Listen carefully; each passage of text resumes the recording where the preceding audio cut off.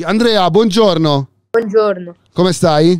tutto bene, voi? Bene, bene. Stavamo parlando con Bebe Touché, poraccio, che l'hanno arrestato, poi è scomparso, era qua in... Sì, ho visto, ho visto. Ma cosa ne pensi di questa cosa, te?